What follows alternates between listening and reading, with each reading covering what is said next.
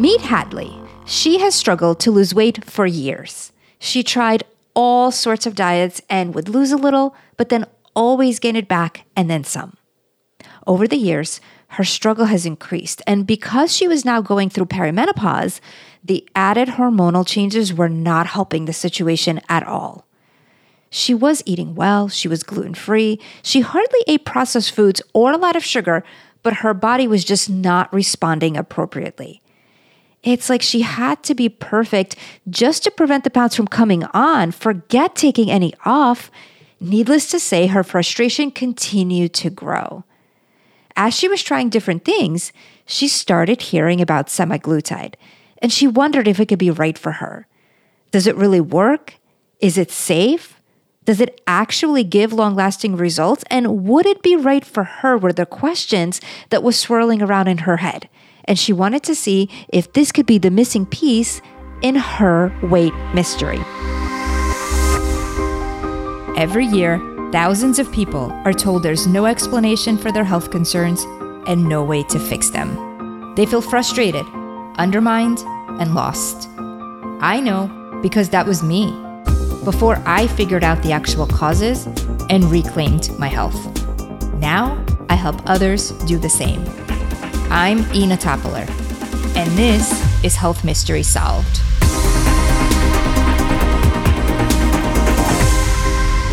We just heard about Hadley's struggles and all of the questions she had about the right way to lose weight. Join me on the show to talk much more about this is Emily Sadri. This is actually Emily's second time coming on the show. I interviewed her back in episode 107, where we talked about the use of birth control pills and its effect on the thyroid, which was very eye-opening. So if you missed that episode, please be sure to have a listen as well. And for those that may not know Emily, she's a board-certified women's health nurse practitioner, a hormone and weight loss expert, and she has a gift for making complex functional and lifestyle medicine interventions accessible and doable. Emily owns and operates a boutique women's functional medicine practice in Cleveland, Ohio, and she helps women everywhere live a more balanced and healthy life. She is also a very close friend and colleague, and I just value her insights so much, and I know that you will too. Emily, I'm so happy to have you here.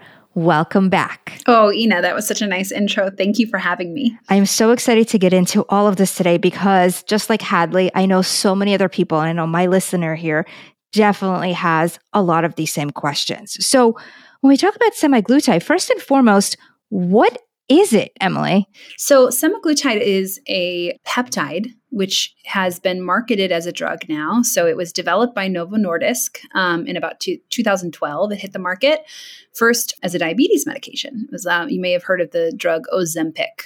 Ozempic was marketed for diabetes. It has a lot of benefits, and we'll get into some of the pharmacologic actions in a little bit. And what they discovered while treating diabetes was that a lot of people had weight loss. So then they continued to work on developing the drug and using higher doses, and that's where Wegovy came in. Wegovy is the commercial name for semaglutide that's on the market that you can get from your pharmacy for weight loss purposes. So that's prescribed for obesity. And that's a once weekly injection. So there's a lot of drugs in this class, actually. There's an oral one called Rybelsus. There's Trulicity, which is another once weekly injection. And there's liraglutide or Victoza, which is a once daily injection. So there's been a bunch of different iterations. And sometimes people who are getting prescriptions for these for weight loss need to trial some other ones before getting Wegovy. But Wegovy in general, what the research showed, and that's semaglutide, which we're going to dive into today, was that people who were treated with this drug had an average of 15% of body weight loss, which is pretty astounding.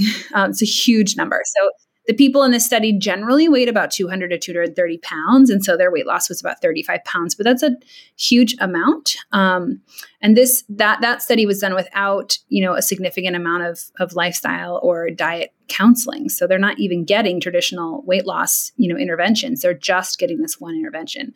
So it's pretty remarkable in terms of a weight loss medication compared to other things that have come on the market. Sometimes people, ask if it's like other weight loss medications, many of which are stimulants, really. And one of the ways that they work is by appetite suppression.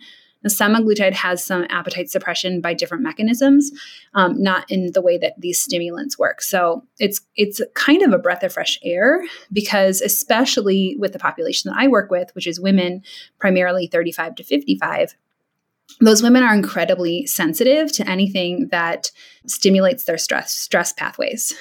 As you know, like this is a tough sort of phase of life to be in. We're typically managing little kids or school age kids or older kids, and potentially kind of helping the older generation. We have busy careers. Potentially, there's just a lot going on. And so I really try to avoid anything that's going to increase stress response. And I don't like the use of stimulants for weight loss in this population of women. It potentially will suppress appetite, but that's not necessarily good for metabolism long term. And there can be some sort of bad side effects from those. So semaglutide is a really interesting drug because it has many mechanisms of action by which it causes weight loss. And one of them is decreasing appetite. It slows gastric emptying, which means essentially it just slows down digestion. So it makes your stomach sort of empty into your small intestines more slowly and promotes a feeling of fullness. But it also acts on the hypothalamus, which I know you love to talk about all the time. And so many things in the body come back to the hypothalamus. And if you're not familiar with what that is, it's a part of the brain that regulates signaling for many different functions by way of the pituitary, for the hormonal axis, for the thyroid, which Ina loves to talk about. But it also, the hypothalamus really controls sympathetic nervous system signaling. And so semaglutide modulates and actually increases sympathetic output just a little bit. And by doing that, it stimulates lipolysis. So it actually breaks down fat. So it just raises people's basal metabolic rate, just marginally, but enough so that over time it puts people in a place of net loss. So they're losing weight, which is huge because that's the thing that we have so much trouble turning on for women, despite calorie restriction and exercise. In fact, some women, and you probably have seen this in your own practice, they do the calorie restriction and they do tons of exercise, and sometimes they're not losing weight, they're even gaining weight in that. So that old formula is just, it's heartbreaking to see people really believing in that and then not having results and believing that there's something wrong with them. For sure. Can you talk a little bit about why there is such weight loss resistance, and when people do that, how that can actually make it worse and why they would gain weight from doing that? Yeah. So think about so many women, especially the population that I work with. We're children of the 80s and 90s. We're the slim fast generation, Weight Watchers, restrict, portion size. It's stressful to the body to have caloric restriction.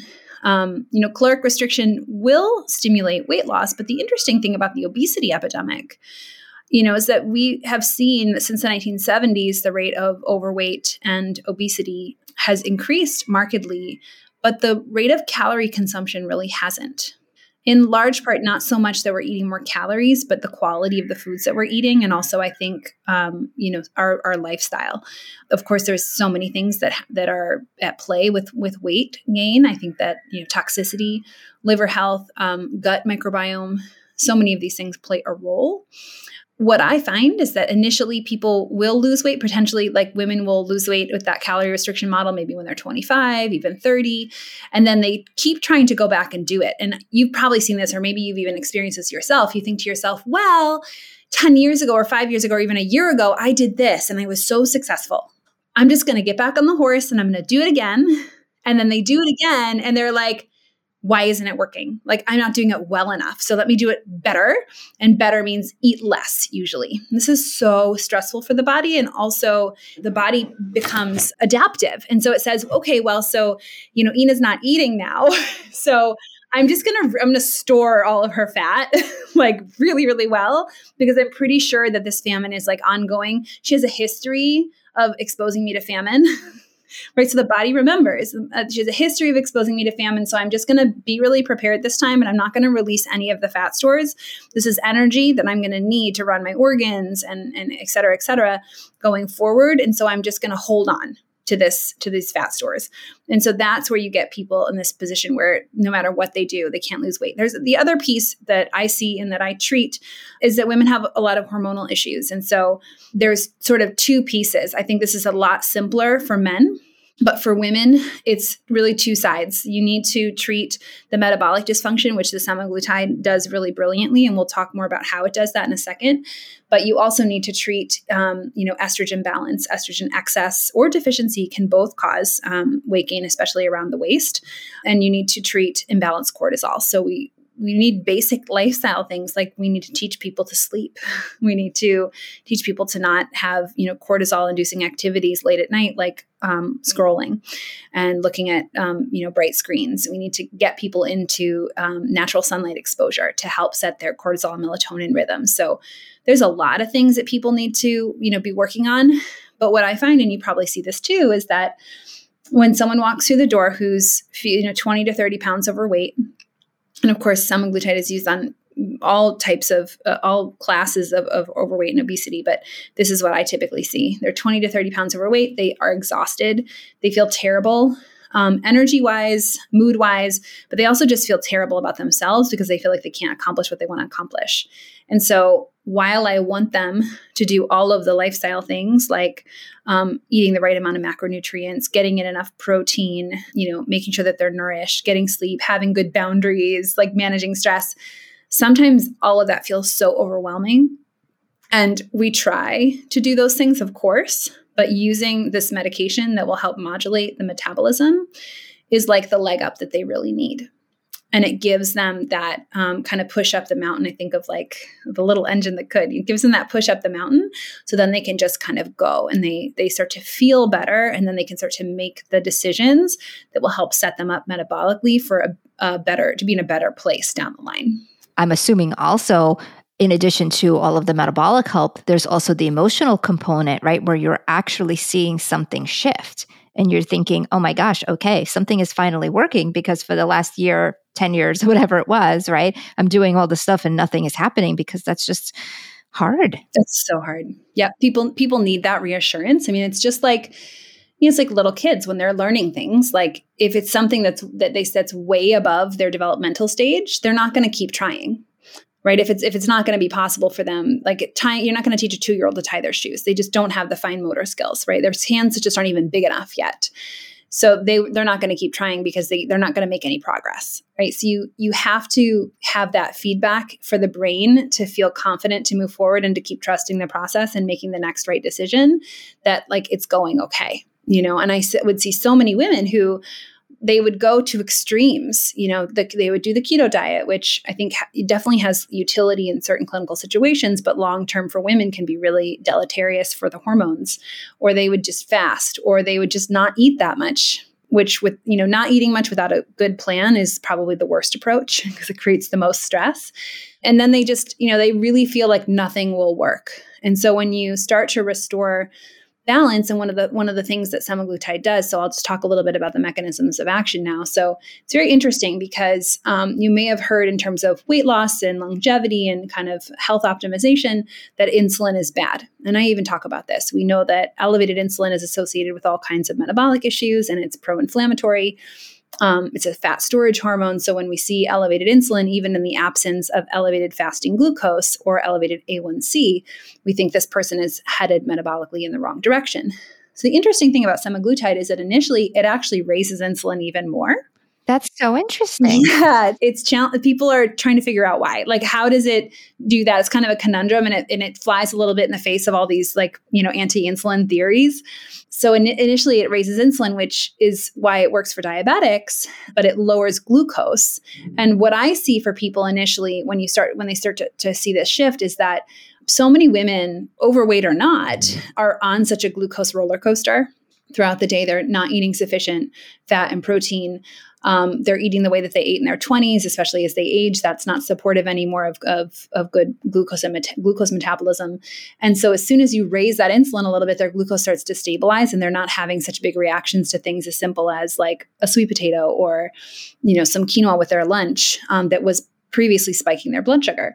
And so they start to feel this evenness. And the way that I hear patients describe it is like, I just well, there's some of that anxiety goes away that you think of when you think of blood sugar regularity. They feel like in a Zen kind of detachment way, with food, because there's not this chemical, dip in blood sugar that's driving hunger. So GLP-1, just to back it up a little bit, is a peptide hormone. Peptide is a component of a protein. So we think of building blocks in the body as amino acids. Amino acids form to make peptides, and peptides form to make proteins. So we have lots of peptide chemicals in the body that signal all kinds of things, and many of them are produced after we eat. So some of the hormones, the peptide hormones that we create, help with satiety, meaning fullness, and GLP-1 is one of those. So we make this endogenously already in our body. So when we give more of it, it actually increases our sensitivity to leptin, which is our satiety hormone. So it is working on satiety and fullness in lots of ways. And we don't really fully know why some of these hormone signals get kind of messed up along the way. There's lots of theories historically we didn't have all of the food that we ever wanted all the time in front of us, right? That's just not how we. Very true. It's humans, and so we're kind of not wired for that. We're not wired to say I'm full. I'm going to stop eating. We're wired to eat as much as we can get our hands on to then save up for a rainy day. And that doesn't, that rainy day doesn't really come anymore in modern America. And so that is one of the main drivers of the obesity epidemic. That's just one theory, but it also, this regulation happens where people start to, it's kind of like you turn on this internal signaling again that just says, and people will say I hit a semaglutide wall. They'll be eating and then they'll be like, it was something internally just said, okay, we're done. And it wasn't I feel sickly full. It's just I'm done now. That in and of itself feels like a gift to many people. Yes, I could see that for sure. It's when you feel like you're a slave to your brain or a slave to cravings, and then you have all these thoughts and beliefs about why you're having these cravings and feelings, it creates kind of some mental chaos. So it's very freeing for people that way. So initially it will increase insulin, and then over time it decreases insulin. It also increases the transport of glucose into the cells. So it allows for better uptake of energy. So that's how it lowers circulating glucose, which we don't want.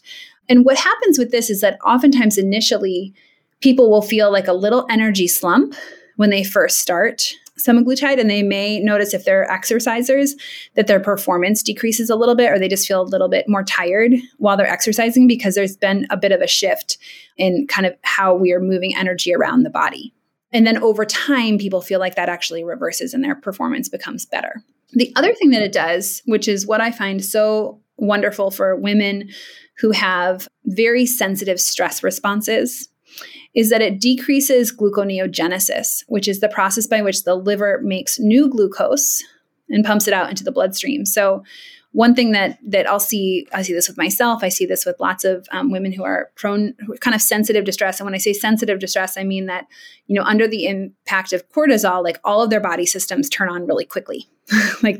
And one of the things that happens in response to cortisol is gluconeogenesis. We make new glucose. So you'll see this if someone's using a continuous glucose monitor, which I advocate for all the time because it's so helpful to see what your body's doing moment to moment, is that people will wake up in the morning and at 6 a.m. their blood glucose is 80. And at 7 a.m., it's 105, but they haven't eaten anything yet. Which I think is just fascinating because people don't think of it that way. Nope. They have no idea. And so maybe they're going in for fasting labs and they get their glucose done.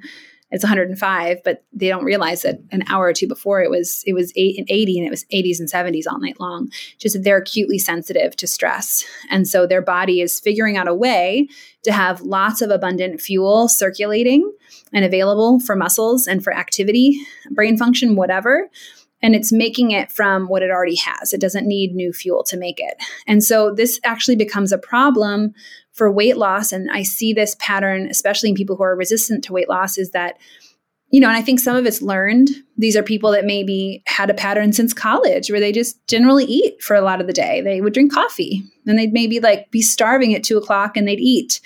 Right. And then they do it again. And maybe that was even something that helped them maintain their weight. But the body had to figure out how to make fuel. And so it did.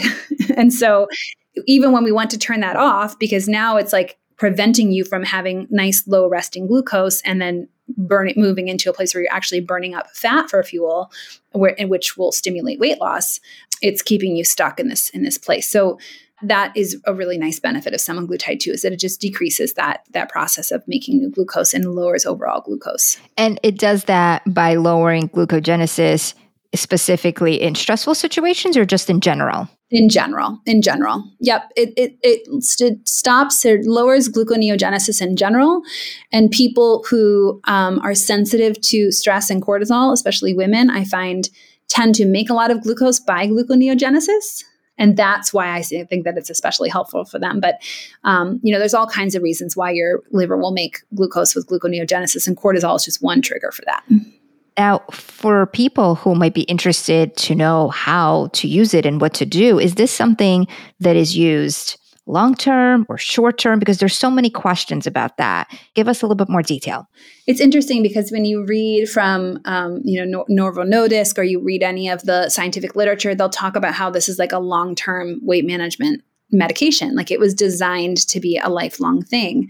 I can certainly see how there are people who probably do need to use it long-term.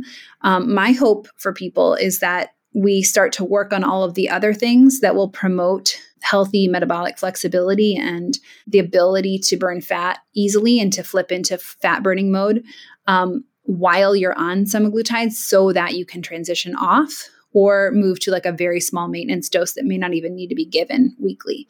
So semaglutide, I think I said this in the beginning, but it's given as a weekly injection, and it's titrated. So when you start on 1/4 milligram, and you do that dose once a week for 4 weeks, and then you go up to 0.5 milligram for 4 weeks. Now, the reason that this gets titrated very slowly all the way up until you get to the target dose, which is 2.4 milligrams, is because there are many side effects.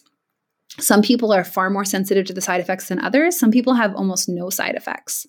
But it's a couple. The primary side effects that people experience are nausea, certainly anorexia, reduced appetite, and that initial fatigue. But nausea, stomach pain, or just sort of like a feeling of kind of feeling sick. But it's interesting, some of the gastric peptides that it increases are the same gastric peptides that get released when you have food poisoning, which is protective, because it gives you an aversion to food, like your body knows it needs to not eat more. And some people are just acutely sensitive to those peptides, those hormones, and some people are not. And so what I often see, and like most see with the people that are on this medication, is that they feel a little bit of nausea on day 2 or 3, and then it subsides. And typically that gets better over time. Like their body just kind of gets used to it. So we titrate up, and then usually people are on the medication for at least 9 to 12 months. But again, it's very individual. So depends on how much weight that person wants to lose. And, you ideally are staying on it to support weight loss until the optimal weight is achieved. And this is very important. Often in the first 3 to 6 months of that time period, I'm just doing very gentle things with someone. I'm trying to get them to move a little bit more. We're hoping to clean up the diet, clean up the gut, and in my population, balance hormones. So whether that means just supporting hormone metabolism or supporting, progesterone production with diet and potentially supplements, or if it means using hormone replacement therapy to get their hormones in good standing, we're working on that. So we're kind of like working on the whole system, try to get things working better. And then what I usually find is after 6 months, people are starting to feel really good.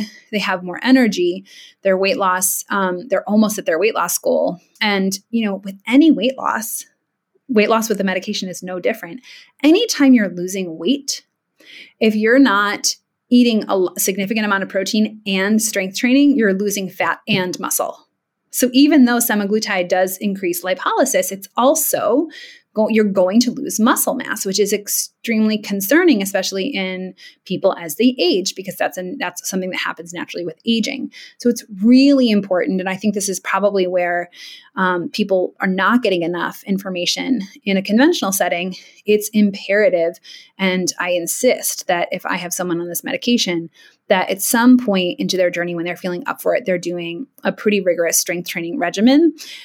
Because the other thing is that muscle is so important for metabolic balance. Muscle is like a giant endocrine organ. Skeletal muscle takes up glucose. It's like a big landing ground. It's like a bucket for glucose. And so we need a lot of muscle. And most people as they age will lose muscle and gain fat every year just as a natural process of aging. And so if you ever want to get off of semaglutide, you really got to preserve and then build muscle. So I'd like to say if you want to preserve muscle, you need to eat enough protein, and we'll talk about targets in a second. And if you want to gain muscle, like gain lean body mass, to then have a different metabolic profile when you're done with the medication, right? Because usually people are coming in with that lean body mass muscle to adipose tissue ratio being off. If you want to come off the medication with a different ratio so that you can sustain this weight loss, you're going to need to build muscle. I always talk about protein, and most women are grossly under eating protein. I mean, I don't know what you see in your practice, but some research will say that most women in America are eating about 65 grams of protein per day. And the RDA is not far from that. But remember that the recommended daily allowance, that's like that column that you see on the back of food boxes, right? That's like the amount that you need to not have malnutrition. Yeah. Or to even just stay the same and not improve at all, right? We want to improve. So we need so much more for sure. And so with protein, how much protein do you feel that a woman should eat in a day? So because so many women are under eating, I don't like to get to optimal targets right away. Usually start with telling people to try to get 30 grams at every meal, which is much more than people are usually at already. And then maybe a 10-gram snack if they're feeling fancy. So 30, 30, 30, 10 is a good rule of thumb to at least be getting sufficient amounts. It may not be enough, especially depending on the person's body weight and how tall they are. It may not be enough to build muscle, but at least it's going to be enough to promote glucose stabilization, and it's going to make them feel better, especially as they're getting older. Mm-hmm. What about those who are vegetarian? Do you find that if they get protein from, say, a good quality protein powder, even if it is plant-based, would that suffice? Oof. It's a loaded question, Ina. That's like a whole other podcast episode.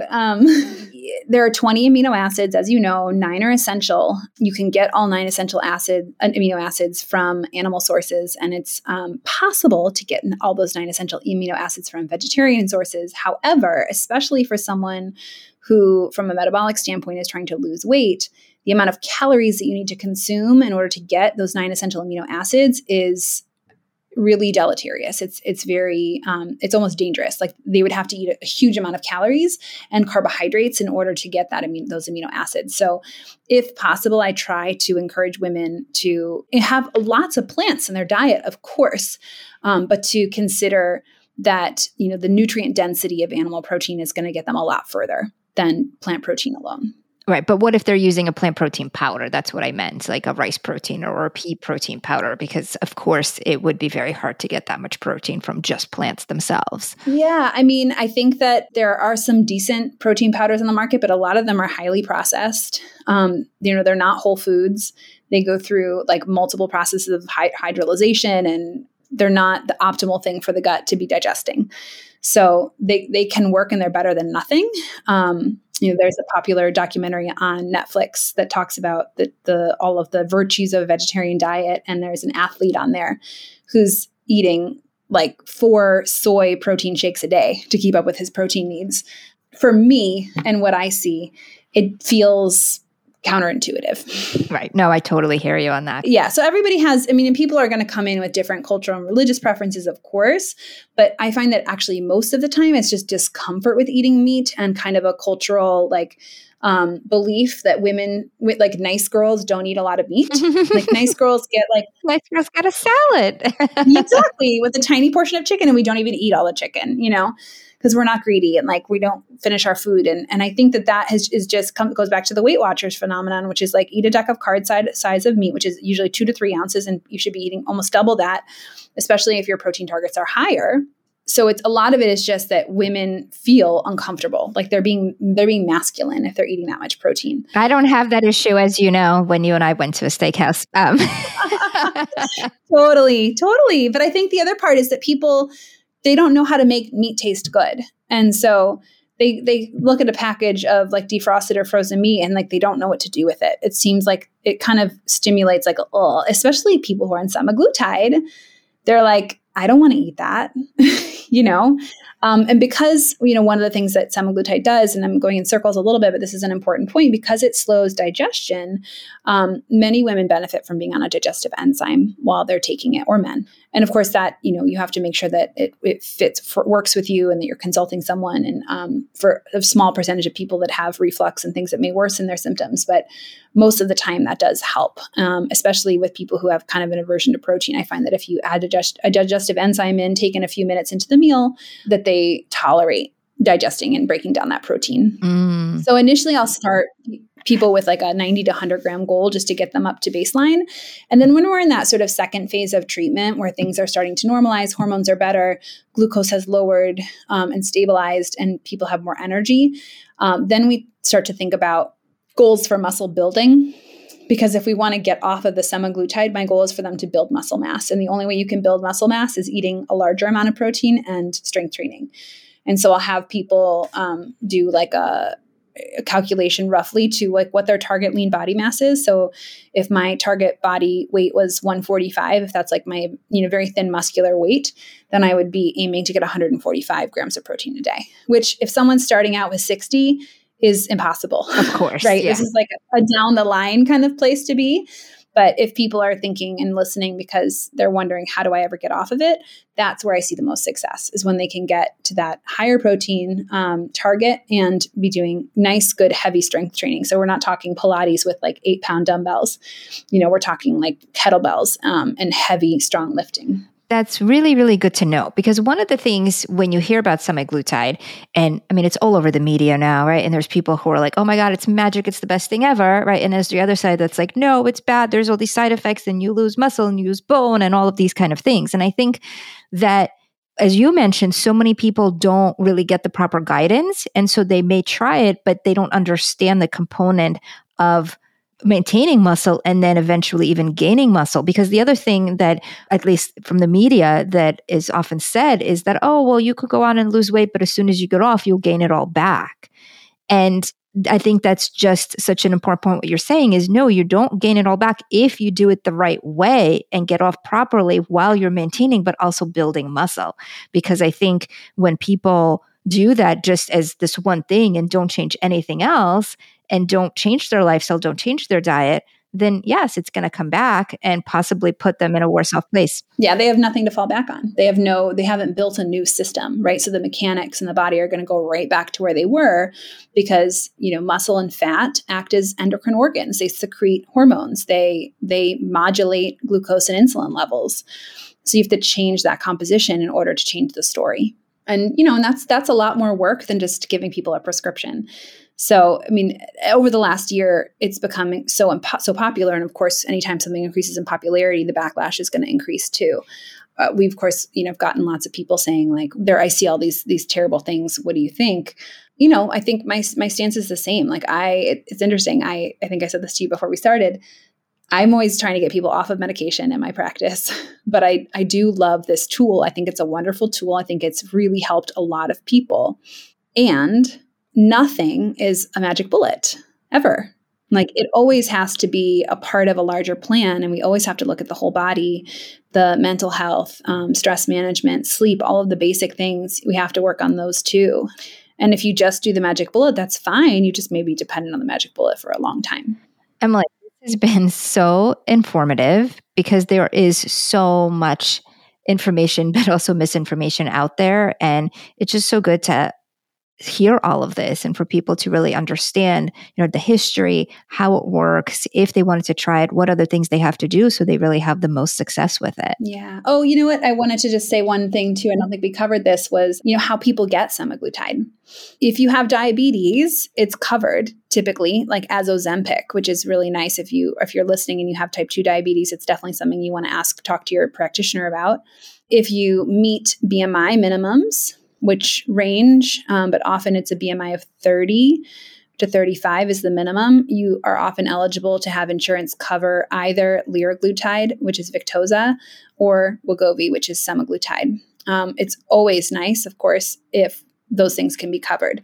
If they aren't covered by your insurance, or you don't quite meet criteria, but you still have metabolic issues, like maybe you have a high fasting glucose like I did, and you want to lose 20 pounds so you don't meet the BMI criteria, and you find a practitioner to work with you, there are lots of compounding pharmacies that are manufacturing semaglutide. And people have different feelings on compounding pharmacies. One thing I just like to tell everybody, and this goes for hormones or any kind of thing that you're taking, compounding pharmacies are not making medications, like the medications themselves are not necessarily FDA approved like a commercial medication, because it's not the exact same, right?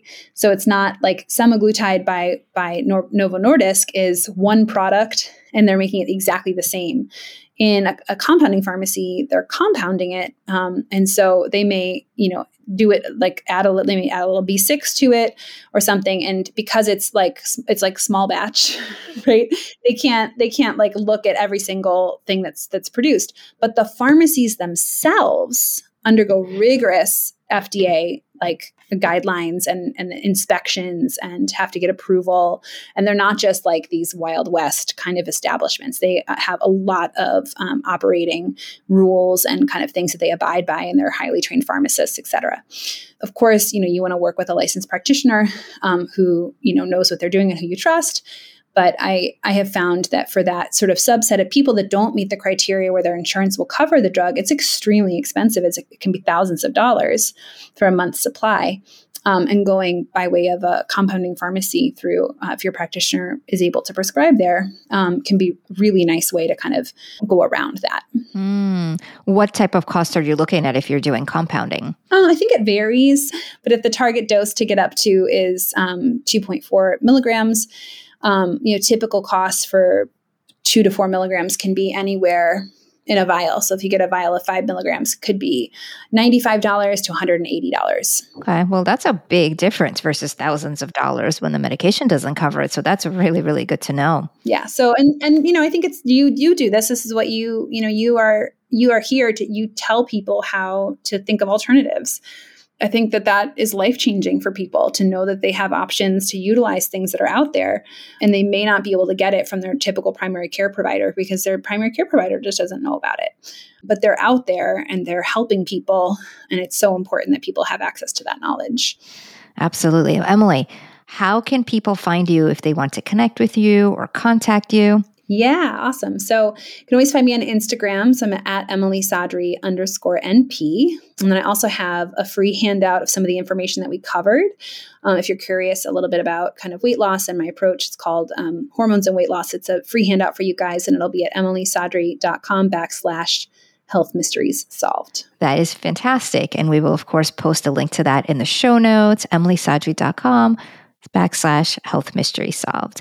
Emily, this has been so helpful. And I know so many people have questions. Hadley's not the only one who was dealing with all this. So I know this is going to give people a lot of information that they need. So thank you so much for being here, and we will chat soon. Thank you for having me, Ina. It was an absolute pleasure.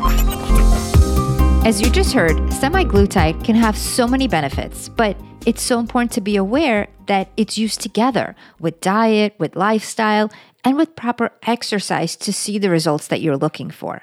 Like most things, it's not a magic bullet on its own without changing anything else. There's really no such thing. But as Emily explained, when used correctly while addressing all of the other areas that need support in the body, it can really help. Hadley decided to try it and has been doing great. It's been 3 months, and she has steadily upped her dose as per the recommendation of her overseeing practitioner, while we have been supporting and optimizing her thyroid, adrenals, and diet. She's down 12 pounds so far and is super excited. If Hadley sounds like someone you know, can you please share this episode with them? And if you're on Instagram, and if you can share the episode, I would so appreciate it, and I always love reposting. It's such a pleasure connecting with you here, and I'm so happy to be here to inspire and encourage you. And just remember that when it comes to your health issues, please don't give up. The answers are out there, and there really is hope. Thank you so much for tuning in, and I will see you next time on Health Mystery Solved, Thyroid and Hashimoto's Revealed. All information, content, and material on this podcast is for informational purposes only and is not intended to serve as a substitute for the consultation, diagnosis, and/or medical treatment of a qualified physician or healthcare provider.